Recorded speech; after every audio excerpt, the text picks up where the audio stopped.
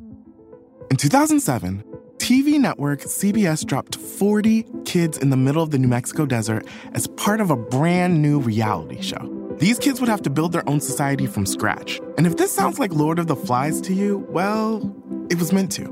We were on this mission together, and we were going to prove to the world that we could make a better society than adults could.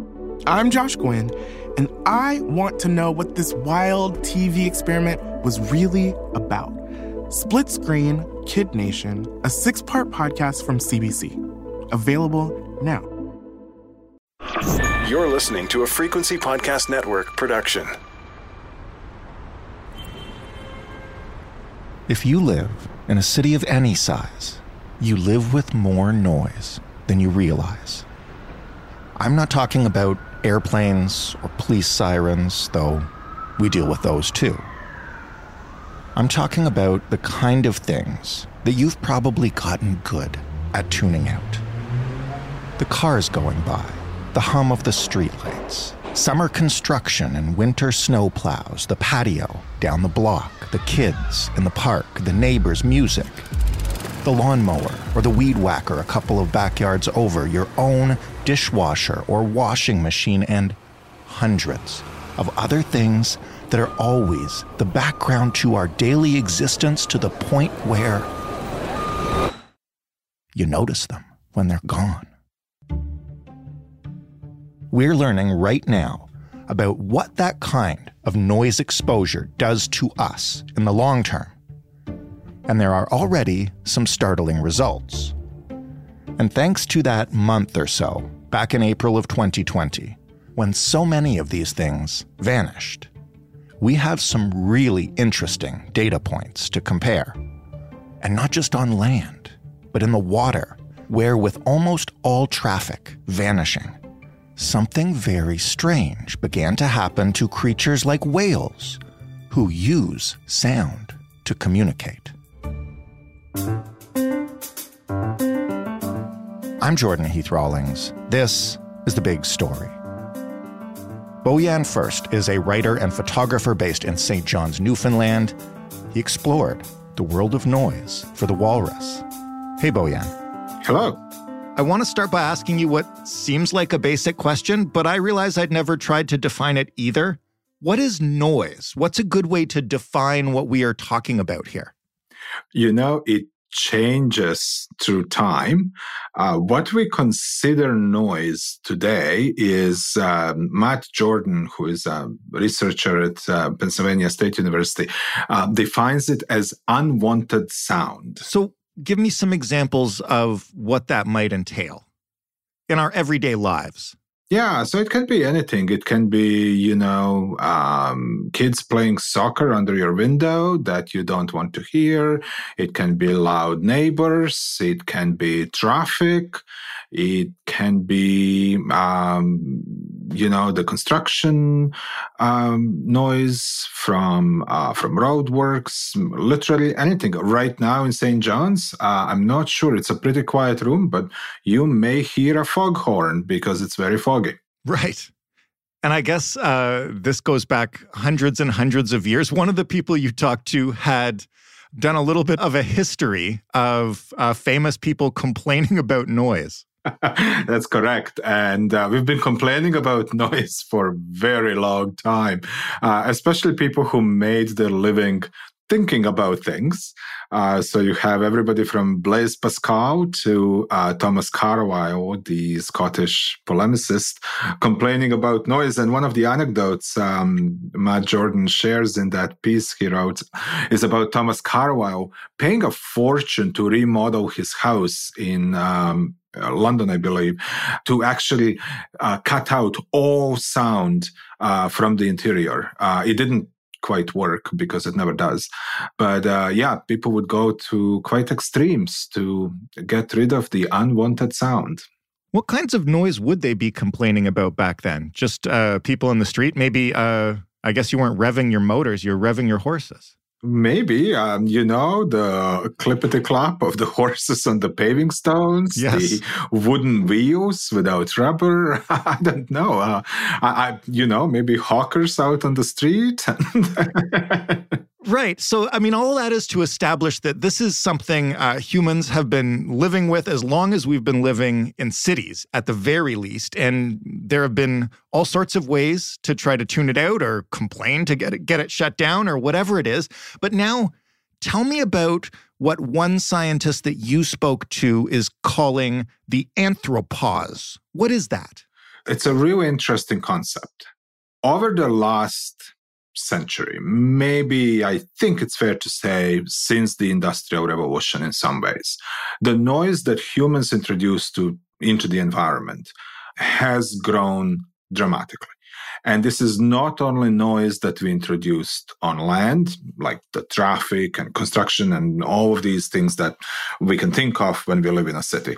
But we have also introduced noise in our oceans from a whole range of activities that we undertake on the ocean and in the ocean. So you can hear about shipping as a long-term continuous noise, but also things like seismic testing for oil and gas exploration, or we use sonars to detect all sorts of things from fishing to, military purposes. Right. So we have introduced tremendous amount of noise in the environment, and that noise has an effect on other species, not just us.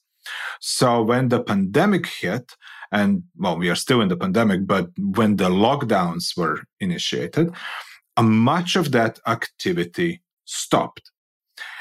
And for the very first time, in a very long time, scientists were able to observe natural environment, especially oceans, for a prolonged period of time in a condition that was much, much quieter. One of the scientists that I talked to who works with Sound Research Collective in Alaska said that by some of the calculations they did, the oceans were half as quiet as they normally would be during that period of lockdowns because the shipping slowed down, cruise ships were completely gone, and so on. Right. Dr. Amanda Bates from University of Victoria in Victoria, BC, worked with a team that called that pause in human activity that dramatically reduced the noise in natural environments, anthropause. When we look at that pause, what happened that wouldn't have happened otherwise? Oh, so this is fascinating. First of all, for a very long time, right into the 50s, 60s, even 70s, we thought of oceans as silent. Mm-hmm. Oceans naturally are anything but silent. In fact, many animals that live in the oceans, both mammals like dolphins and whales, but also fish, use sound extensively for all sorts of purposes. Now, they tend often to use sound beyond our range of hearing, which is human range of hearing is very limited. And when you think about it, of course they use sound. The sound travels much faster and much further under the ocean than it does in the air. And they use it for all sorts of purposes, from communication to echolocation, to coordinating feeding, mating habits, all sorts of things. So one of the fascinating stories that Dr. Matthews from Alaska shared with me, so they were able to study humpback whales for this long period of time that the ocean was much quieter than it normally would be. So what I noticed is that normally the most common sound that they would record humpback whales make, about 75% of the time, was this particular sound that they called whoop. And what it basically means, they think, is, hi, I'm a humpback whale and I'm over here. When the oceans got quiet, what humpback whales started to do is they reduced the amount of time they used that particular calling sound. And they dramatically expanded the frequency of other sounds that they would normally make. We have no clue what the rest of that complex communication entails, but we now know that should the oceans be quiet from our noise, they would sound very different because the other species that make their home in the ocean would probably use a very different way of communicating than what they're doing now, because what they're doing now is exactly the same thing we do when we walk into a party. You walk in, it gets very loud. You're not trying to have a deep conversation with anybody. You raise your voice, you change the frequency you talk at, and you try to have a very basic conversation. All of that is fascinating. And I want to turn to how that applies to us. Because to your point, we just live in this noisy world now, and we've adapted to it. So before we get into some of the research on what noise does to us, let's start with a little primer on how we measure noise with decibels. So just give us sort of the base level sets of what some of the typical noise we encounter in our day might be. Sure. So we measure noise in a unit called decibel. So a whisper is about 30 decibels. A normal conversation, like the one we are having now, is about 60.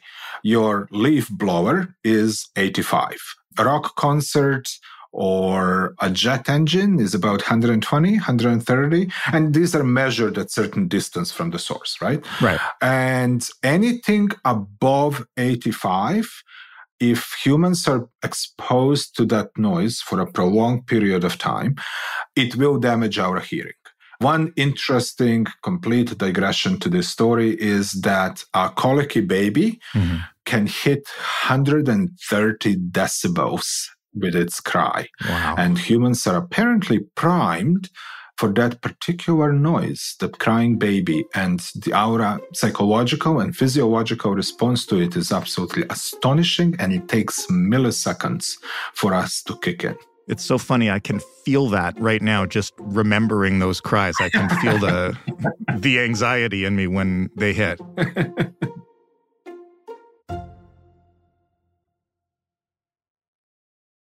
Forgive me if I'm mispronouncing this. You spoke to a researcher named Tor Oyamo, who looked to study kind of what this prolonged exposure can do to the rest of us. Can you explain a little bit about that research and what we've learned?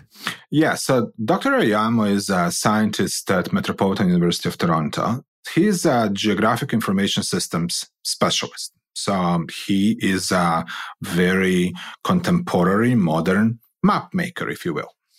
He can make these very detailed maps of urban areas. So he worked with Toronto Health Department, and he was able to create noise maps of Toronto and then overlay historical health data over those maps.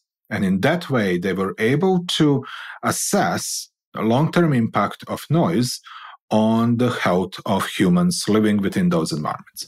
So what they found out is that once you hit 53 decibels at sort of a sustained level that people are exposed to, for every additional 10 decibels that you are exposed to, your chances of heart disease, of stroke, diabetes all go up. Some of them go up quite dramatically. So ischemic heart disease, I think it goes up by 8%, I believe, for every 10 additional decibels.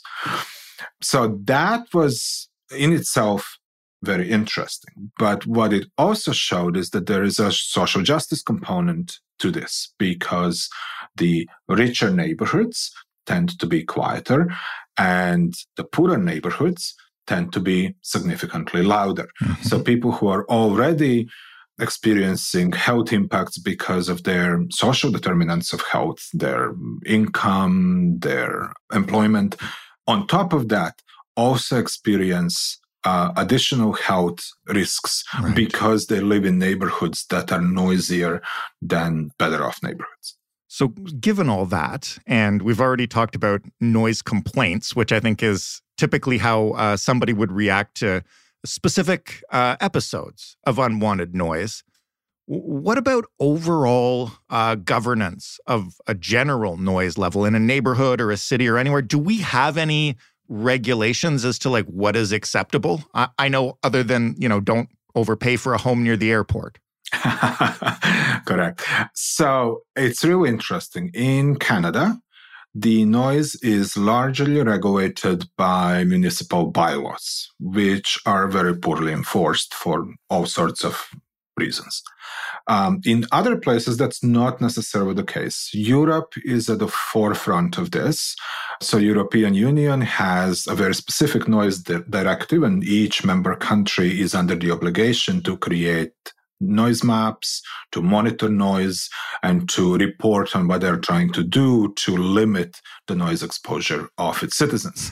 Paris, for example, has an organization that is dedicated specifically to that task, and they have made some great strides in reducing the noise levels. In Germany, it is actually unlawful to be noisy between, I believe, 10 p.m. and 7 a.m. And that would include, like, you can't do laundry or run a dryer during that period of time, right? So there are rules around what kind of noise is allowed at certain periods of time. In Canada and in North America, that is left to local governments that are ill-equipped to monitor the noise, enforce those bylaws, or even have them in the first place. And you touched on this in your piece, but I have to say, when we started talking about local bylaws and noise ordinances, the first thing I thought of was the convoy in Ottawa and some of the testimony that we heard from people who lived in the area of just how it impacted their lives. Not even necessarily the protesters themselves, just the noise. Just the noise. And there is the testimony of an Ottawa citizen who is visually impaired. So the way she navigates the world as an independent citizen is much more acoustic than it would be for you or me. So she relies heavily on sound to get around. For her, during those 4 weeks, it was absolutely impossible to get around. She has experienced a range of health symptoms, and so have many other people. The problem, of course, is that protest was so long and the noise exposure was so long that it impacted sleeping patterns and a whole bunch of other physiological processes in people. And Dr. Oyama actually refers to it as sort of basically a terror tactic. And when you get into reading all this research around noise and how it's used, law enforcement and intelligence services have now for some time been using noise for both crowd control as acoustic weapons, right? But also in torture, because the physiological response we have to prolonged exposure to noise is really profound. Is this why, as our cities and urban landscapes get noisier and noisier, we've seen such a rise of like noise-canceling headphones? You mentioned the gentleman hundreds of years ago who redid his entire house. This is just a few $100 to Apple, right? Right, exactly. And here you go. You have your own tailored little acoustic cocoon, right? Dr. Jordan from Penn State actually has this great history. I mean, the first one of those devices, and actually if you look at those old commercials from the 80s, was Walkman, right? For the first time, you could have your own acoustic bubble that you live in because the sound that you choose is the sound of good life, and you should have control over it, right? So it's an interesting approach and absolutely a great marketing technique and selling point to get people to hear only what they want to hear. But of course, there are downsides to that as well. Such as? That's where this whole notion of ethics of sound and noise come in, right? Decisions that we make, who we are going to hear, what we are going to cut out. That has impact on how we engage with the world. It has impact on what kind of a citizen we are potentially. You know, if you can cut out the voices of those you don't want to hear, who are maybe less fortunate, or maybe those who don't agree with you, and live in a sound cocoon of your own making, well, that maybe is not the greatest thing in the world. And maybe we shouldn't be telling people to shut up, but we should be better at listening to others and engaging in conversations, right? And that's an interesting argument when you extend it not just to us as humans and other humans and our neighbors, but also extend it to other species as the species that's the most responsible for the noise that we introduced into the world. What is our responsibility to other species whose lives we are interrupting and making heck of a lot more difficult, right? Well, that's the last thing I want to ask. And to bring it full circle, how can we think about noise differently? I mean, we started this conversation with you defining it as unwanted sound. That can encompass a lot. And should we only be listening to things we actively want to hear? I think the answer to that second question, should we be listening to only things we want to hear, is no. We should hear things that make us uncomfortable. Now, that doesn't mean that we should subject ourselves to physiologically and psychologically damaging sounds. We should absolutely try to minimize those. But there is something to be said for being able to listen to others that we don't necessarily agree with, right? In terms of what we can do to reduce harmful noise, and we're talking here about noise that is a health problem, right? Right. That's a really interesting question. So we actually do have a range of options. There is no one single thing you can do to reduce noise in the city, for example. As Dr. Oyama said, it's million little things. So the orientation of bedrooms in the new buildings, the kind of tires that we install on vehicles can actually have significant impact on noise that cars make. Bylaws that regulate exhaust tailpipes, bylaws that regulate what kind of noise can be made at what time of the day. So there's a lot of options that we have, but these are policy options, and they also need policy enforcement instruments. And how do we actually do all that? It becomes very complicated very quickly because there is so much that we could do. Situation is just as complicated on the oceans. There is no international body that regulates ocean noise. There are now starting to be individual ports and municipalities that are starting to pass rules around the noise as well as the emissions. We do know that if ships slow down, they get significantly less noisy. Interestingly enough, that has all sorts of other repercussions. For example, it drastically reduces collisions with whales and other mammals, but it also improves air quality and the emissions from those ships. But there is a cost. Your shipping is slower. Switching to different kind of propulsion systems that maybe use some combination of fuel and wind and electric power would also further dramatically reduce the noise in the oceans. Again, we have a long way to go. Bojan, thank you for this. A fascinating conversation and a fascinating thing to think about as we walk around outside. Thank you so much for having me. And yeah, just listen to the world around you. It's actually more fascinating than we give it credit. Bojan First, writing in The Walrus. That was The Big Story. For more, you can head to thebigstorypodcast.ca, and you can find us, as always, on Twitter at TheBigStoryFPN. If you want to suggest a topic, hit us up at hello@thebigstorypodcast.ca, or just call and talk into the phone for a minute, 416-935-5935. Joseph Fish is the lead producer of The Big Story. Robin Simon and Ali Graham are producers. This week, Ryan Clark, Mark Angley, and Robin Edgar handled our sound design. Suman Dara is our research assistant. And I'm Jordan Heath Rawlings. Thanks for listening. We'll talk on Monday.